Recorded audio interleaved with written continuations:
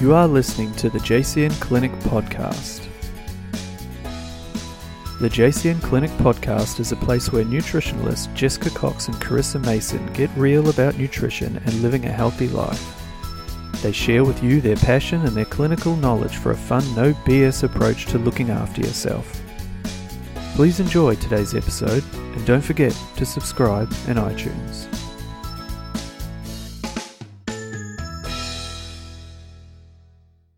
Hello and welcome to the JCN Clinic Podcast Show. I'm Jessica. And I'm Rochelle. Yes, that's a new voice you can hear on the other end, not Carissa. We've, as I like to say, locked her away in a cupboard somewhere. Keep her quiet. So I'm joined by Rochelle today, who is new with us at the JCN Clinic, and she is a wealth of knowledge, a nutritionist and a naturopath. So welcome, Rochelle, to the podcast. Thank you, Jess. I'm so excited to be here. Oh, it's so exciting. So exciting.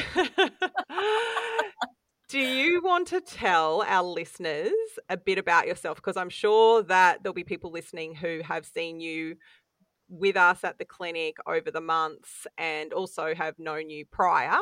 But for those who are like, who is this lovely lady? Do you want to tell them a little bit about yourself before we dive in? Sure. Yeah, for sure. So I'm Rochelle. As Jess said, I am a nutritionist and just graduated naturopath. So I finished late last year, actually. So I've been practicing nutrition for nearly 9 years now. And all throughout my career, I've sort of worked in clinical practice. I've also worked with natural medicine companies, working in their clinical support team as well. So just really diving into really complex cases. I've always had an absolute passion and love for chronic digestive conditions because my own personal experience sort of took me on my own journey throughout my own sort of health journey and life to sort of where I am today. So yeah, so that's sort of a little bit about me and what I love to treat. I suppose the whole holistic approach in nutrition as well as naturopathy is really like where I'm grounded in my own clinical practice, just because I've seen so much success in my own health journey with really taking that more holistic approach for health. So that's the whole reason I'm here, I suppose. Love it. And even as you explain that background, it just, to me, as always, cements what the perfect fit that you are. That was bad English, but essentially that lovely fit that you have with us at JCN. We just have always, I think, even before being part of us at the clinic, like you've always been on that same page. And I think you and I in particular, as far as our, let's say, borderline obsession with chronic gut health. You can say obsession. Borderline. There's no borderline. It's something that we have deeply in common.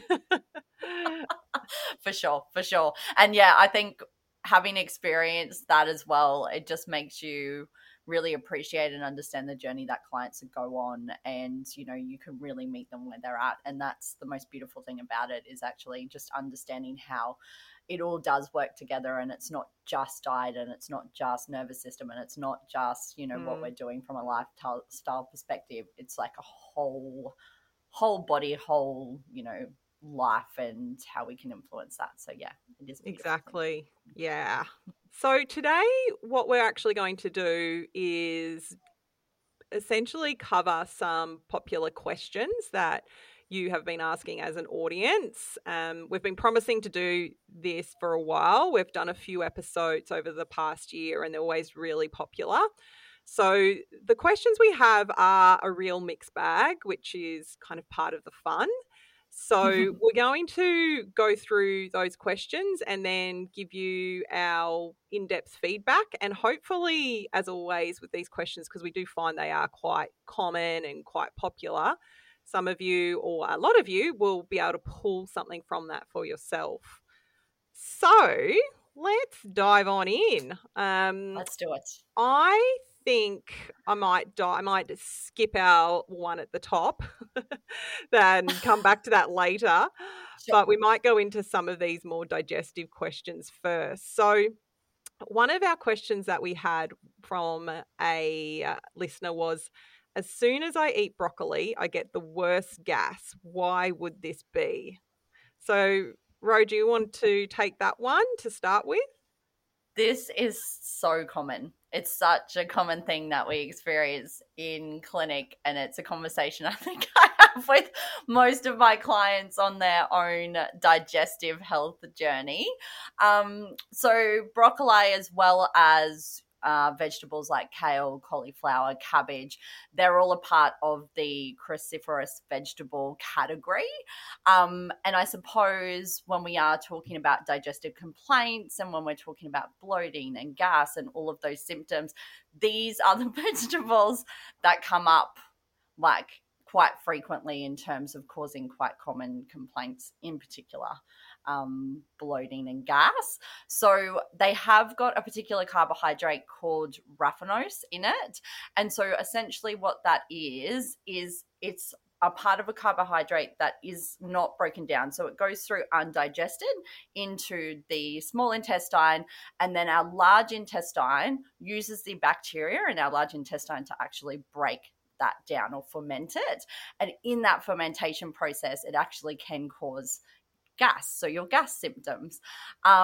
So it also is really high fiber as well. So I suppose if you have got symptoms, if you're not having a lot of fiber in your diet, for example, and you are having like quite a high amount of broccoli or a high amount of kale, it can actually cause digestive symptoms because of that high fiber content as well. So it really is a matter of meeting your gut where it's at sometimes. And we might need to, from a clinical perspective, just do a little bit of work on your beneficial bacteria in your gut to help to support those guys so that they are able to, break down and ferment those compounds more readily so that you are getting less of those sort of gas and bloating symptoms. Mm-hmm. Yeah, perfect. Love it. And I think what's also important in what you highlighted there is really nicely the breakdown and how these compounds move through our digestive system, and that this is essentially a natural process. Like we have many foods that will naturally produce more gas and more fermentation, and a lot of these will classify or call, you'll hear us use the word prebiotic. Not that we usually think of these foods as classically as prebiotics, but in a in a way they definitely are providing fuel for bacteria. It's just that we have other foods we tend to talk about more readily in that class. But what I want listeners to understand is that having a little bit of gas and a little bit of fermentation from foods that are a little harder to break down as far as their compounds and a bit more fibrous, there's an element within that that's very good for a healthy gut. That's providing an ample amount and variety of different types of compounds and fuel for bacteria. So Sure.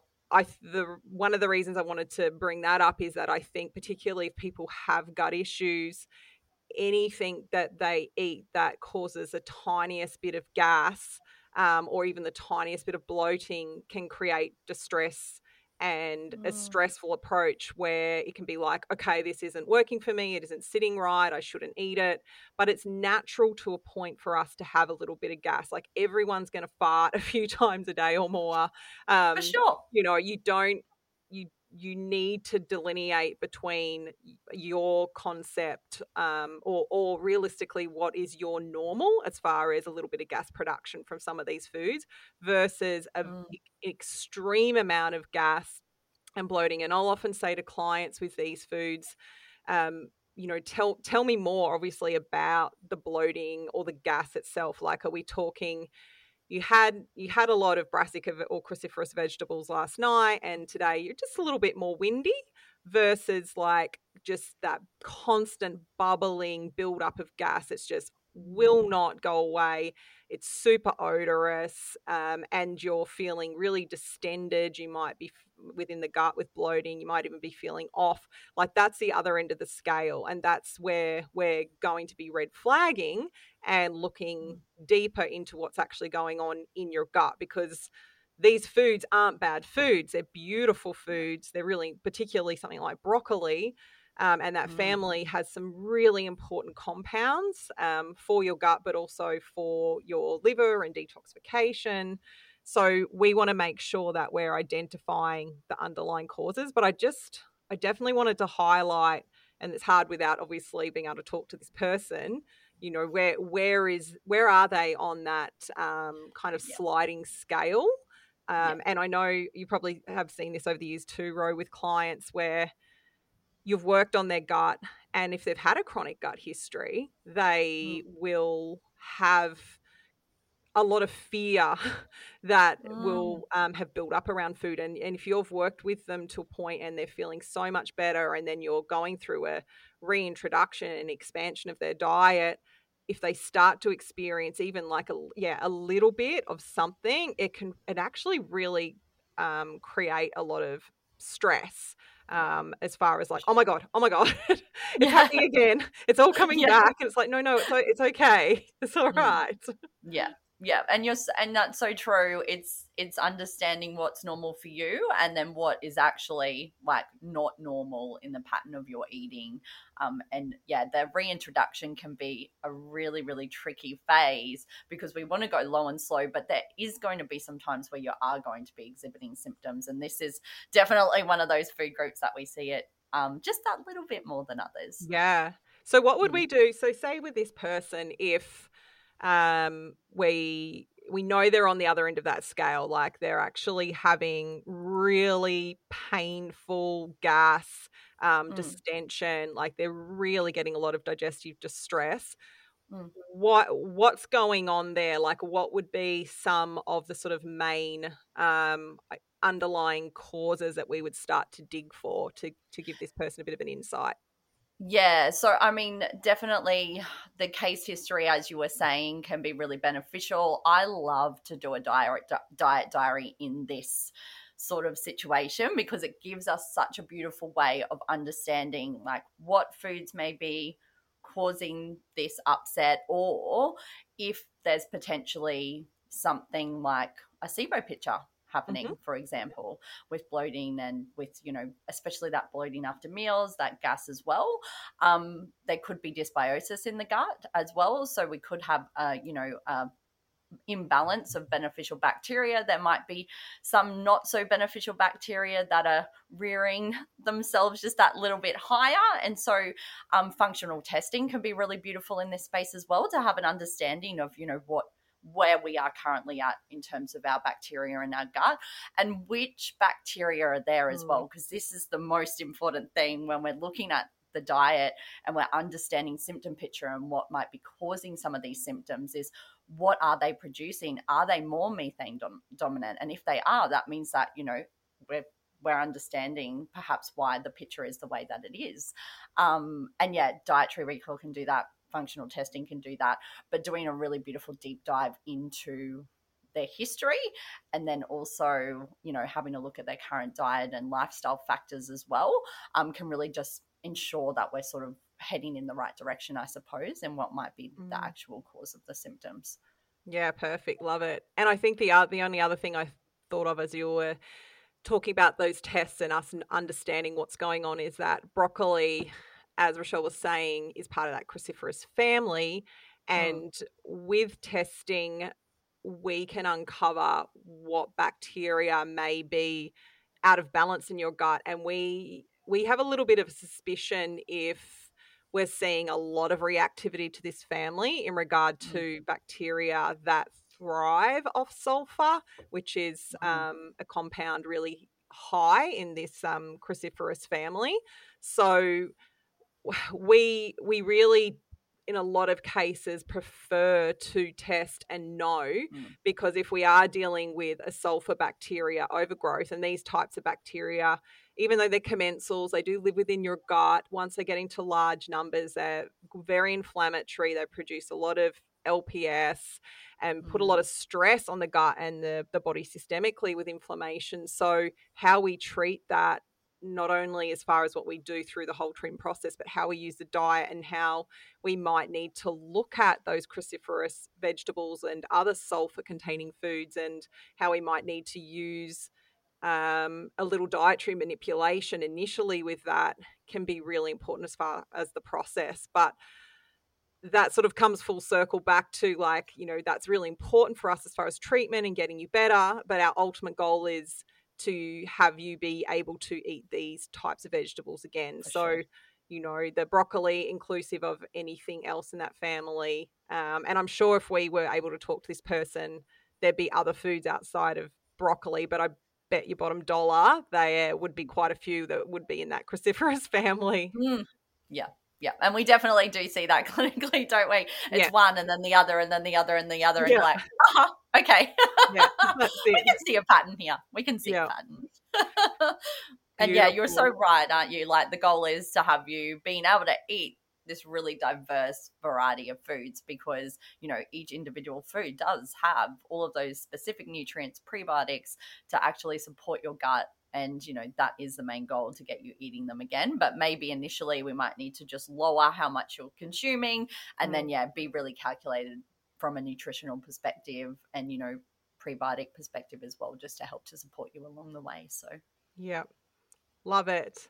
Well, I think that answers that question in a lot of detail. So we'll move on to the next. So another listener asked, what could be the root cause of migraines? This is a big one. Where to start? This is a big one. It is a big one. Would you like to take the reins again? Yeah, sure. And look, I'm a migraine sufferer. So first and foremost, I know precisely what you're going through. So I apologize. It's not a very nice process.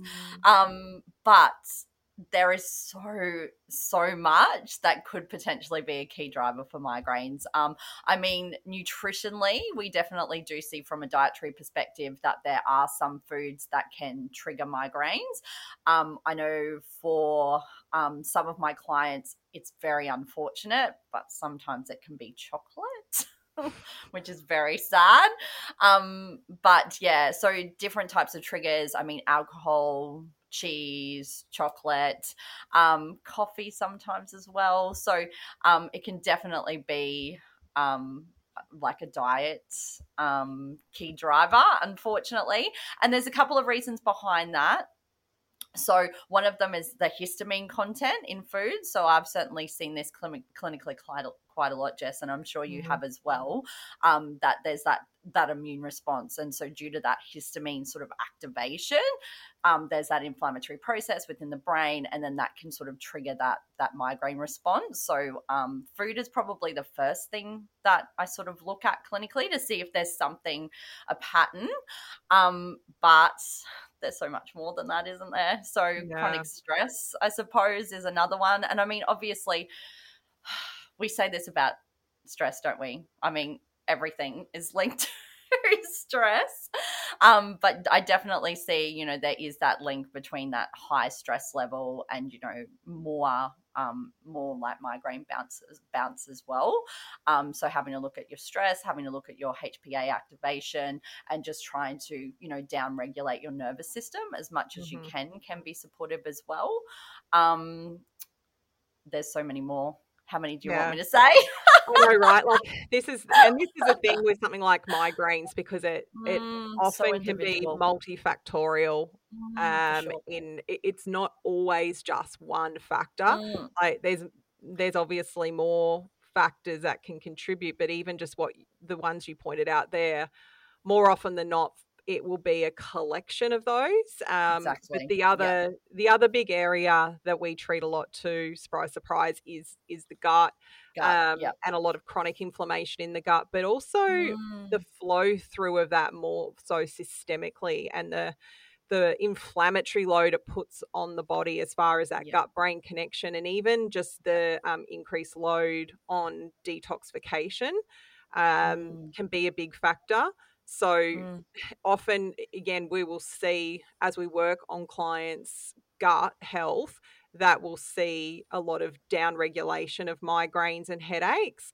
But again, there can be more going on in the other element, often particularly with women with migraines, is hormones. Hormonal And fluctuations. yeah, right. So you'll see Mm. women experience migraines classically around ovulation, or more so in their luteal phase, or obviously around just with the start of their period.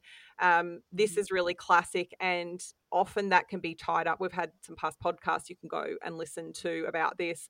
The histamine picture, as Rochelle mentioned, can Yes. often be tied up with this too. So I can think of some clients off the top of my head, and there's even a client I'm working with currently whose partner's heavily invested in doing some research in this space, where looking at females as migraine sufferers and seeing a really strong correlation between food intolerances, gut issues, so food they're reacting to, underlying gut issues, and then absolutely estrogen, but usually some form of like higher estrogen, and then also classically really poor detoxification of hormones throughout the system, or through detoxification. And then fourthly, usually there's some form of histamine reactivity going on. Yep. So it's pretty fascinating how all of these factors come together, and then the nuances is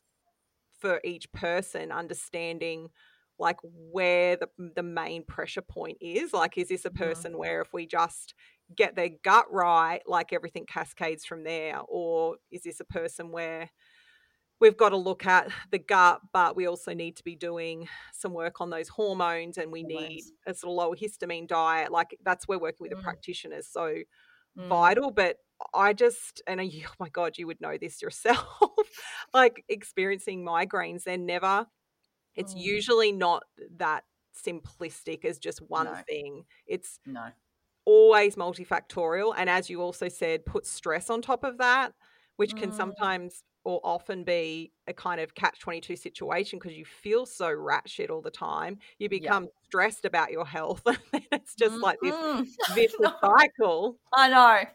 It is, for sure. And I think, especially with, like we always say, working on the gut can just really help and be supportive in terms of, helping to dampen down that inflammation. And then working on the gut then in turn helps to support that hormone detoxification. And then, like it all just so beautifully works together. But yeah, actually doing the functional testing, getting an understanding of where we're at and what we need to really focus our attention on first can be really helpful in this space. And then in the interim, having a look at any nutritional deficiencies. So things like, I actually love to do the omega test for some of my clients as well, just to see from an anti-inflammatory perspective, like can we start, providing some beautiful, essential fatty acids into the diet and, helping to support in that way, vitamin D as well. And, just really starting to have a look and see where those nutritional deficiencies are so we can help to support in the meantime as well. So, yeah. For sure. And I think it's a tough one. Isn't it? And as always, so though, tough. As you would have done so yourself, like we always talk about, well, I think I use this analogy probably the most as far as like the funnel approach. It's like, what are the sort of top tier parts of that sort of funnel that make sense first to start with before kind of moving down? And like, definitely it can often be a combination of factors, but don't discount like always starting at the top. Like we're talking about hormone detoxification and we're talking about histamine issues. Often they can be involved. However, if you foundationally don't have a really good diet and you have obvious reactivity to foods and you're like, yeah, I'm just going to enjoy them anyway. Or maybe you're just not drinking enough water. Like classically, you're someone who just hates water and you only have 1 or 2 glasses a day, which might sound weird to a lot of listeners, but believe us, we see this a lot. Like don't underestimate those factors first. Or even, I've never been a migraine sufferer, but one of my triggers for more so a really bad headache, I would say, and it took me years to understand what was going on, was actually just the right balance between electrolyte intake with my training, particularly if I was running and it was outdoors, and thinking that I was getting enough and like obviously hydrating and then even having a little bit of electrolytes. But just for me, it was about finding that right balance. And if I didn't hit that balance, and still to today, if I don't get that balance, you can bet your bottom dollar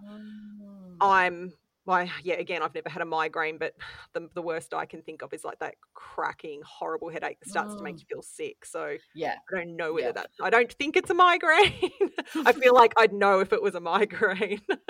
Well, and this is the thing, isn't it? Because migraines do present quite differently as well. Yeah. So it can be challenging sometimes to even know if it's a migraine or just a cracking headache. But yeah, I definitely, for sure. And in Brisbane couple of months now, but it has been so humid and we are sweating. It is disgusting still, and we are in March. Why? So I have been having this conversation a lot with clients in terms of making sure that we are balancing the electrolytes with the water that we're consuming, especially when we're exercising. And the other thing too is making sure, and I'm probably a really terrible example of this right now, I'm not sitting in an ergonomic space, but yeah, just making sure that we are sitting, because a lot of people are working from home now too, so making sure that you are set up in a proper space. You're making sure that you're not putting too much strain on your neck and too much pressure through your shoulders, and so just making sure that that's all in balance as well, because that's another thing that I find with my migraines is that if I am stressed, I'm holding my tension up here, if I am really tight through my neck and shoulders and I'm sitting down all day, like that can really start to present into that really bad headache, but then also that then can go into my migraine as well. So I've got to be really cautious, and therapies can be really helpful for that. I see a chiro, I see a massage therapist as well, just when I know that I'm starting to that's so starting true. to feel that pain. Yeah. Do you see that? I know you didn't mention it in the intro, but obviously you also, just another thing, work as a Pilates instructor. Like, do you see that with your clients with Pilates? Like, have you seen people come in where just working with Pilates and posture has had an impact on headaches? Sure. I bet you have.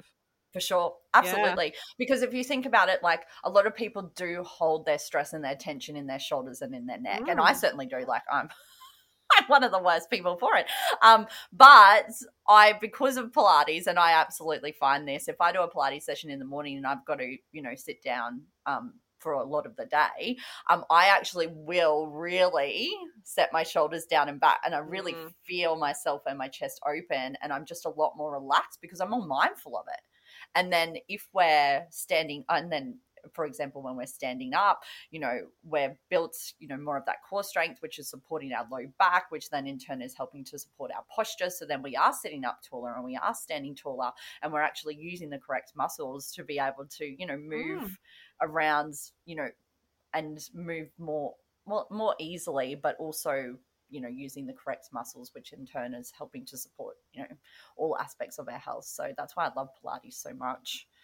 It's amazing. But yes, for sure, that because if we're holding tension here, by setting everything down and actually trying to relax a bit, you're making me do it. I'm like sitting here going I know. I'm like, oh yeah, it feels good. This is why I love doing Pilates in the morning, because I'm just really mindful of it. And my clients are the same. Like honestly, they walk in and they're taller when they walk out. Like I've watched them walk in, and then when they walk out, they're standing taller. It's an incredible form of movement. I could talk about that for hours though. Another podcast. Well, I hope that helps for this listener that's asked that question. We understand it's very, again, a multifactorial question, but hopefully it just helps start to understand the complexities of something like migraines and how we need to consider a more well-rounded approach. And if it's something that you suffer with and you have been suffering with for some time and haven't been getting anywhere, and you haven't investigated it with a clinical nutritionist or naturopath, like definitely reach out, because there's so much that can be done. Yeah, for sure. Absolutely. Just interrupting the show for a moment, guys, to tell you about our revamped Real Food Reset Plan. This is one of our most popular plans that you can purchase on our online shop on the website. It's been designed by clinical nutritionists, and it provides a 2-week rotational 7-day plan that we encourage you to follow for a minimum of 4 weeks. All of the recipes are delicious. They are macronutrient balanced, and essentially this is about helping you navigate the overwhelming task of getting started with eating whole foods. There's loads of veggies, fiber, whole grains, proteins, omega-3s, all of those big areas that we talk to you about a lot on the podcast and within JCN. So it's really about getting those beautiful, nourishing foods into you, supporting your natural detoxification, getting your energy up, supporting digestion, and even that brain and mental clarity. So if you'd like to try the Real Food Reset, we recommend jumping onto the website. It's only $39.95, which we think is pretty crazy, but we love the idea of this as a Kickstarter or a taste of what we do at JCN. Or maybe you're a client who's just like, yeah, I'd love some more recipes, or I'd like to play around with a little bit more structure for a while with a plan. This is for you. So again, head to jessicacox.com.au to our online shop and get your copy of the Real Food Reset Plan today. Now, our next question is a little different, and one that we actually do get a lot, and I've had so much over the years, is how can I become a nutritionist? I feel like we should have probably by this point done a whole podcast on this, but let's try and Maybe. condense it to a Q&A.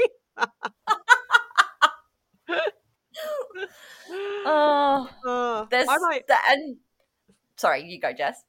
Oh, I was just going to say, I feel like I would start this one with clarifying and wanting to know from this person what they mean by a nutritionist and what their goals are, Sure. because I think first and foremost, the word nutritionist now has become so diverse in its meaning, like, because you can unfortunately you can still go and do a very short course and label yourself a nutritionist versus having like a proper bachelor degree and credentials to be a nutritionist. And then you can also do a more dietetics approach nutrition study where you'll do your nutrition studies first, and then you can choose to go on and do the rest and do your, I think it's a master's in dietetics. But some students will actually just do the nutrition component through the universities and then practice as nutritionists. And then obviously, again, some will choose to go on to be dietetics. And that type of hat, that type of nutritionist, and I'm stereotyping a bit here, it is definitely very different to how the approach of how all of us at JCN have studied our bachelor degrees as clinical nutritionists, which is more, and I know I'm going to piss people off. I pissed people off last week with a post on this. But no. Only because I come at this with like love and respect to everyone in the space of nutrition and dietetics, but there is a difference between the two. And I am, again, stereotyping, but generally speaking, if you have a bachelor degree as a nutritionist through somewhere like Classically Endeavour in Australia, you will have a more holistic approach. You will be very, very focused on the underlyings of the gut and the microbiome and the complexities of how the body works as a system beyond just food as calories and vitamins and minerals. Now, I have to put caveats around that because there are definitely dietitians and nutritionists that have gone through university sort of classic style of training with, again, more that sort of dietetics approach, and they're amazing at what they do and they have a holistic approach and they actually do practice in a similar way. But as I said to someone last week you can go and have a look at the post if you like that I put up on my socials, we have seen over the years in the clinic multiple clients come to us who have been to see a dietitian about chronic gut health issues and haven't been able to get the help that they are after, and have in turn come to us seeking that more in-depth sort of holistic approach, the use of functional testing and so forth. And that's because that's where we are heavily trained in that, where our whole training has been around this space. And for a dietitian usually, or someone who again does that initial part as a nutritionist, they don't have that same type of focus and training as we do. It's different. If someone in that space wants to become more well-versed, they have to take on more of their own time and study. And I do mentoring on the side, and I've had dietitians come to me putting a lot of time and energy into learning about how we practice and learning about functional testing and learning about the gut. And again, I can say hand on heart that what we know, and I would say what I knew coming out of my degree versus even what I know now to what they know as dietitians in regard to gut health, is chalk and cheese. Like, I'm doing a lot of what I consider base education of the foundations of gut health, of the foundations of hormones and the cycle, female cycle. Like, it's just very different. So I think I just wanted to highlight first, when you're looking at becoming a nutritionist, you want to ask yourself first, like, what do I want? And sometimes that can be hard to know straight away, but where do you see yourself? Like, I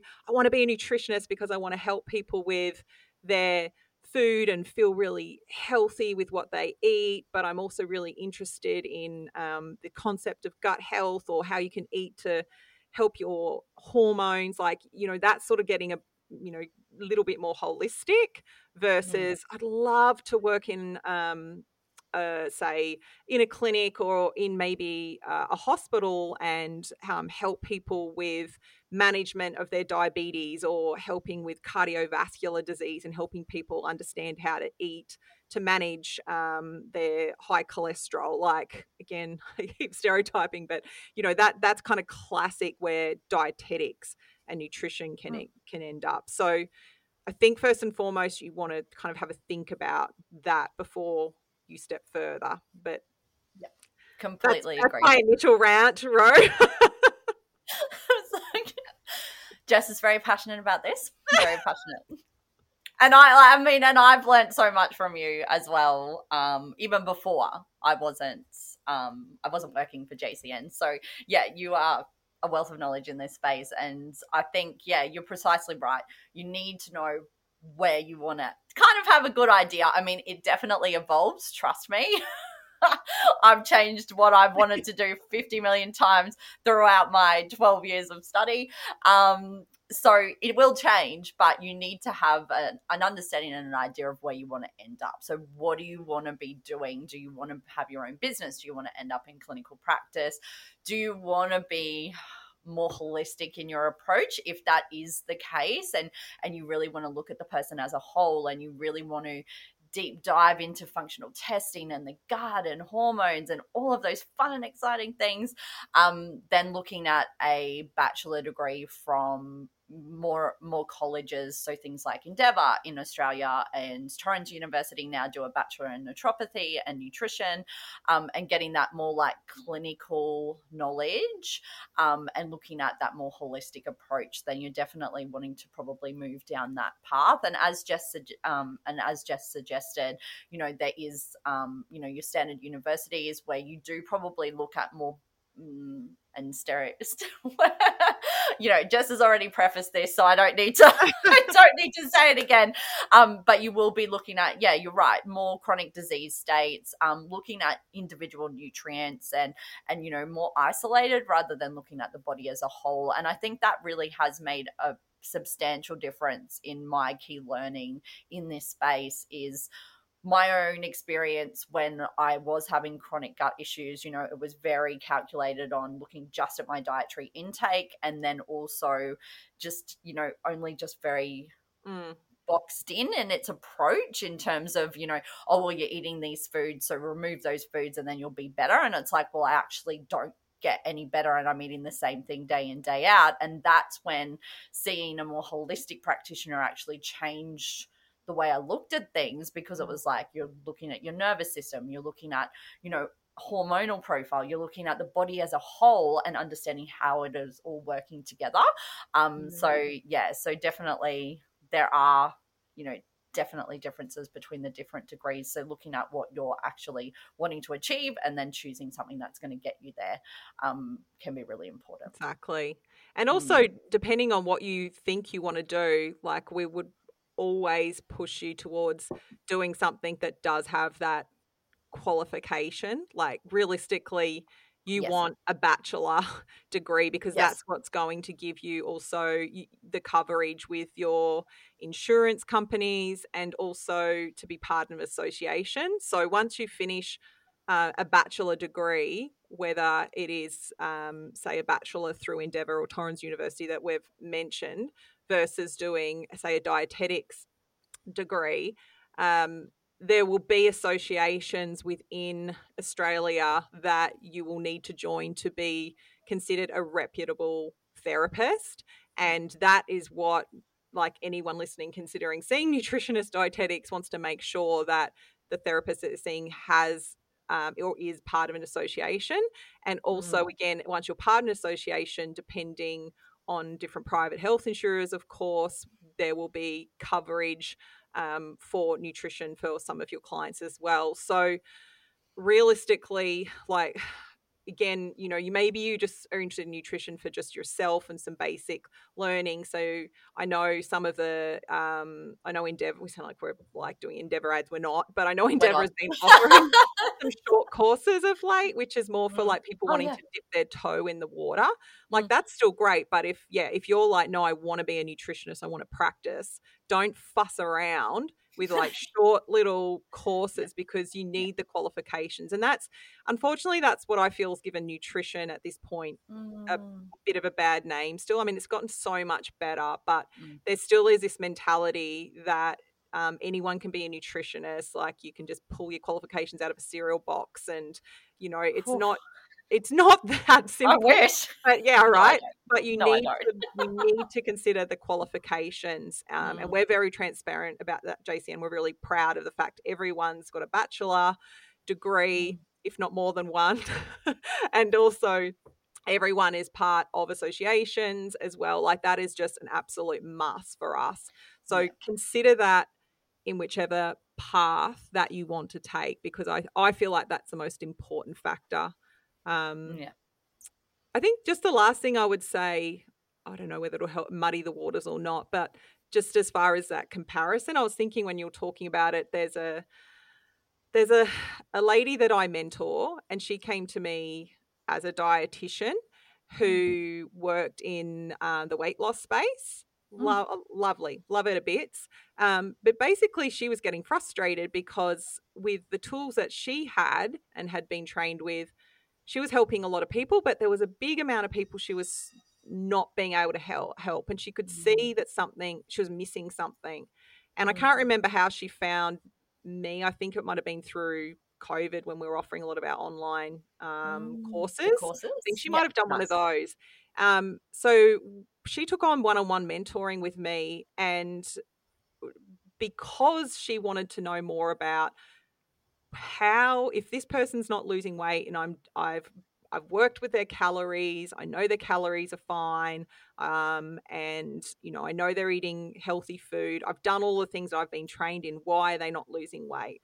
So we worked together to teach her about the gut, hormones, the thought, like thyroid, all these sort of foundational things that you and I just like don't even think about. It's just like bam, bam, bam, bam. It's that systemic effect that we are also considering. So I just thought that might be helpful as more of a practical approach for how someone in the dietetic space is practicing, and how we practice, and then how maybe they can kind of be fused together. Yeah. And I think as well, nutrition, like, it is a beast of a topic. Like, I don't know how people do short courses and help people. Because even when you finish your bachelor degree, you are just constantly learning. Like, new research comes out every week. Like, we're constantly learning about the gut. We're constantly learning about all these different facets of health. And And yeah, I just think by having that foundational knowledge, it does take time. It really does. And even when you finish that bachelor degree, you still come out and you're still just constantly learning. And it doesn't matter how long you're in practice, you're still learning. You get different clients and, different conditions, or, weight loss is a huge one. There's so many different facets that can influence weight loss, that it's not just calories in, calories out. It's just not. All right. Yeah. It's just not. Oh God, that always pisses people off too. Carissa and I did a podcast right back at the start for anyone interested on that topic. And oh my God, the only time in all our years we've ever had serious hate. Oh, and wow. if you go even through the comments, like the reviews of the podcast, there's one on there. You'll find her. Whoa, she was angry. She systematically went after every one of the practitioners at the clinic through social media. And, sorry, Jess. Long story. No, I'm like, please, it's true. And it just so touched her. It's actually quite. I have to tell you about it off the podcast sometime. But it's a good one for people to listen to far as a concept of calories in, calories out, how important that is, but how, again, it's nuanced and there's other factors to consider. For sure. So we might quickly, let's do it. I had one other question that before we started, I told Rochelle about. I'm like, what am I talking about this before we finish up? And there's a lot of questions at the moment around protein. And I've got a whole load of questions that we'll bring to the podcast, but there's one that has come up more than others. And a client, again, was asking me about it yesterday. And that is about, and there's so much on social media. I was using the word before with Rochelle of scaremongering, because I feel like we've got this real great focus on the importance of protein on social media at the moment, and women getting more and more savvy about understanding the importance of protein. But now I feel like there's people who are jumping on there and trying to kind of create a bit of fear or scaremongering around, you're not doing it right, this isn't right. And one of my clients said to me yesterday, Jess, is 2 eggs not enough for breakfast? I keep seeing these posts that 2 eggs isn't enough for breakfast. So I guess that's the question. It's again, is 2 eggs enough for breakfast? Because my social media is telling me it's not. So the thing is, and it's a big, I sort of how do we again do this in a Q&A? If there's a certain amount of protein that we want to be having in a day, and I'm going to sort of generally say for most women, we want to be aiming to get about maybe minimum of 20 grams of protein to ideally more like 25 to 30 grams in your breakfast particularly, but generally in your main meals plus snacks. We'll get into the nuances again of how much protein probably in some future podcasts, and then we've done some previously you can go and listen to. But let's say for context of this egg question, 20 grams, 25 grams sort of as an average amount we're looking at. Now, the thing with eggs is that they have, depending on the size, about, let's say, an average of 6 grams in them as far as total protein. So 2 eggs, do the maths, 12. We're not great at maths at JCM, but we can do that one. So you're not wrong. This is where the freak out comes. It's like, oh my God, it's not enough protein. However, you need to consider with your meal, what else are you having with it? Because most of the time you're not just eating 2 eggs. And if you've got a whole food diet, and this was I was saying to my client yesterday, I'm like, okay, what else are you having with it? She uses a beautiful, a pseudo grain type bread, which is about 5 grams of protein per slice. So if you're having some really good bread, or maybe you make the gut-friendly bread off the website or something like that, which, by the way, is close to 10 grams of protein a slice. That stuff is solid. That stuff is good. So start to do the maths, guys. You can see how that, plus then you're adding some other components to your breakfast, it starts to add up, and we can start to see we're consuming more. And I think this is where the sort of, again, the sort of fear comes from, is where we're just focusing on this one element. It's very different to someone having 2 eggs for breakfast, say on their own, which is rare, versus more so 2 eggs with a piece of white bread, just one slice of white bread and 2 eggs, and that's it. Like, of course, that's not the same as my client with her teff bread that she uses, and a That's couple of impressive. eggs and her veggies and her other components that she's adding, which if you plug that all into good old, I don't know, MyFitnessPal or something like that, I can tell you right now that the protein will not just be based on those 2 eggs. So Yeah, does that make sense? I just feel like Yeah. it's confusing people, and there's a lot of focus, on sort of like On individual nutrients, isn't yeah, there? Yeah, I'm seeing yeah. it a lot at the moment. It's and that demonizing of carbohydrates is coming back. I'm just like, it's all in my head. But yeah, and this is where the nutrient balance meals and making sure that we're consuming that adequate amount of protein and carbohydrates and fats in the one meal is just so beneficial, because if you look at your diet holistically and you're looking at it over the day, then we are covering those bases if we're eating that more whole foods diet as well. And yeah, it's very rare for clients to be eating just eggs for breakfast, so they're usually mixing some other things in there as well, and then we're able to bump it up by doing that too. So yeah, protein can be, I find breakfast is probably the hardest to get protein it is. most of the time. Yeah. And I know So it comes from a good place. Like, I'm really stoked to see we've got like women being more conscious now around how much protein they're consuming, and I think it's because more women are weight training now, which is really great. Yeah, awesome. But I think it all comes back to, again, and this is why I think protein can be hard, because it is more about figuring out what's right for you and doing a little bit of maths around that. But, essentially, I think the most important thing here is to, if it's something that you do want to know and you're unsure about, is to see someone, get some guidance, or if you want to be consuming a sort of rough amount and you do have a pretty good whole food diet and you're seeing these posts and you're like freaking out, use some of these free apps and just use it for a couple of days and just plug your food in and see, and you'll very quickly see whether you are severely under eating or hitting these sort of protein amounts that you want to be eating, or you'll be pleasantly surprised. And that was essentially the conversation I had with this client yesterday, when we went through her breakfast, and we're like, no, you'll be absolutely getting enough with that breakfast. And she could tell from her own overall satiety, she could tell from her overall energy and how good she's feeling, like it was ticking all the boxes for her.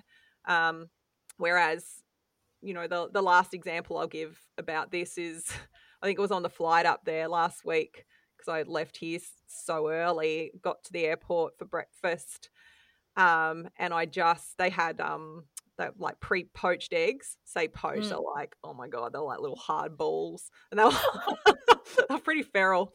But the only bread was like, typical airports, like gluten-free white bread, like tiny little square. So I got 2 pieces of that, but it's like air food. There's hardly anything in that. So I had 3 eggs with that, and I put peanut butter on the bread, which is actually really nice, like satay eggs. But there's no way, like, that sort of meal with that little, I'm going to call it, air bread with just 2 eggs on it and nothing else would have been enough. So that sort of, in comparison to my client's meal, is like chalk and cheese. So that's the sort of stuff, as always, we're trying to help you guys understand, is like the difference between how you're consuming your protein and what else is on the plate. Yeah, for sure. And it can just be a small tweak in like just one small change that makes a really big impact. And the best way to sort of understand it is through those energy cues, and actually like noticing, your satiety, and when are you hungry again? Are you hungry again in an hour? Well, then that's telling us so much information. We need to make sure that we're really going to build that meal up to make sure that you're, not needing to eat for the next, 3 hours, 4 hours. It depends, what you're doing. But that can just putting it into the app can sometimes make a big difference too, because you're actually understanding what you're consuming and going, oh, okay, I am eating that much protein. That's good. Or I really am eating quite a lot of carbohydrates, and, you know, what's that breakdown look like? So yeah, anyway, I could talk about this for hours. So better not get too carried away, Rochelle. Don't get too carried away. I love it. So that's the end of our questions for today. Now, Ro, we usually end the podcast, and I totally am going to throw you under spot here, so I'll try and go first. But over the last few months, we've been ending the podcast with recommendations, and it can be anything. It doesn't have to be anything related to nutrition and health. I mean, a lot of the time it is. But yeah, it could be absolutely anything that comes to mind. But while you have a think about it, I'm also having a think about it. I'm like talking and in the back of my head going, what is it? What is it? So often I have a habit of recommending TV shows because I just spent a lot of time watching some pretty cool TV shows of late. I think it's because Damien's been working on weekends so much and getting a lot of time to myself, which is awesome because I'm like, what am I going to watch that I'm just going to love? Anyway, some people might be like, that's so old, Jess, but we have just found, and I heard, this is kind of like a reco I'm stealing from somewhere else. I heard on Mamma Mia them recommending Happy Valley, which is on binge, and the last season had dropped. It was like, oh my God, like last season, if you're a Happy Valley fan, like people are losing their mind. I'm like, what is this show? Anyway, we're just about to start the last season, have binge watched the first 2 seasons. Oh my God. It's like a classic gritty British drama. Real, like a lot of like the main character, I'm just in love with her. She's like a 50-year-old detective. She's so cool and gritty. You just want to be her. Like everyone's a little bit afraid of her, but she's just so lovely at the same time. There's a lot of like, it's not for the faint-hearted. There's a bit of murder and those sorts of things going on, but holy crap, it is so, so good. I can't recommend it enough. It's really interesting the way the dynamics of the female roles through it. Like it's very, particularly the second season, like, the different types of female roles that have been brought in and just the complexities of female behavior. So I'm going to recommend that. Awesome. I don't watch a lot of TV, to be honest. Don't you? No, I don't have time. You wouldn't sit still. I can't imagine you. I work mornings, I work evenings, so yeah, I don't have a lot of time to watch TV. Unfortunately, I just don't. But noted, Jess. I've written that down just in case if I do sit down and watch TV. That's my first.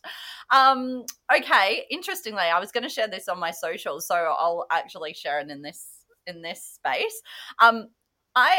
I have quite recently, and this is crazy because I work in the health space. You'd think I would have done this sooner, but I've quite recently changed my health insurance over, so my private health insurance. Now, it has been a game changer for me, and it's just super interesting. So I used to be with Bupa for many, many years, like 13, 14 years. And, the price just keeps on going up and up and up and up. And then when they removed nutrition, when the private health rebates came in, and they did the naturopathy first, and then naturopathy was reviewed, and then very soon after Bupa actually removed nutrition, even though they weren't part of the review. So since then, I've been a little upset because that happened. But I actually did my research, and I found a new, and like there's so many out there now, I suppose, as well, but I found a new one who actually provide you with a point system. So every time I go to the gym, every time I do my designated amount of steps, every time I go and get a massage or chiropractic, I actually get points. And it's a point system that adds up, and then you get dollars off your premium. So I've only been with them for 3 months, and I've got $250 off my premium. That's crazy. Amazing. It's so awesome. So like actually being rewarded for doing those health behaviors, like going to a nutritionist, going and, seeing a chiropractor when you have a sore back, and just going and doing those things that actually add value to your health. And I thought that was such an awesome initiative to actually give you money, because it's expensive. Private health is expensive. But with all of my gut stuff, I need hospital cover and I need cover. So I definitely highly recommend, because it's coming to April where they start to do all the increases. So highly recommend doing some shop around. Yeah, that's a good one. That's a good one. Because Bupa's kind of like the other major player that if there was anyone out of the sort of major player insurance companies that we get frustration with nutrition, it's Bupa. Like, with clients are after their private health insurance rebates and you're like, who are you with? You just wait. You're kind of like wincing to see if they're going to say Bupa or not. And then when they don't, you're like, I know. And they did it really quickly after the reviews. So it was really disappointing. So I highly recommend. I get 50% back on my extras now, whereas previously I got 15%. Yeah. So I'm saving money now. Money. That's a good one. That shits all over my Happy Valley. Well, I was just thinking I was actually going to share it on my social, so I may as well share it to a wider audience. But yes, obviously I'm not bagging Bupa, but I just think it really pays to shop around. It does pay to shop around because there's some awesome initiatives happening now. And if you can be rewarded for doing those things that add value to your health, heck yes, that's absolutely yes from me. For sure. So true. Love it. There we go. All right. Thanks, everyone, for listening. And thanks, Ro, for joining. Yeah. You're like so born to podcast, I swear. Yeah. Yes, well, I've had a lot of fun. And we can talk, can't we? We can. We've established this. I told Carissa that Rochelle was going to join this Friday, and I'm like, I don't know whether it's a good idea to have the three of us. And she straight was like, I don't think it's a good idea either. But I think at a point we will have to try and see if we can get the three of us on together without being just a shit show of everyone talking over the top of each other and the podcast going Joe Rogan style for like 3 hours. For sure. I see that happening. Yes, for sure. That's it. Thank you everyone for joining, and if you enjoyed the podcast, make sure you share it, particularly with these Q&As. I think there's a lot in here for people, so share it on your socials, tag us, leave us a review would be amazing. If you've been listening right through, you can even go and have a look at our reviews to see that nice meaty one I was talking about, and while you're there, give us 5 stars. That'd be amazing. It helps other people find us in the charts. But other than that, we will chat to you next time. Bye. Bye.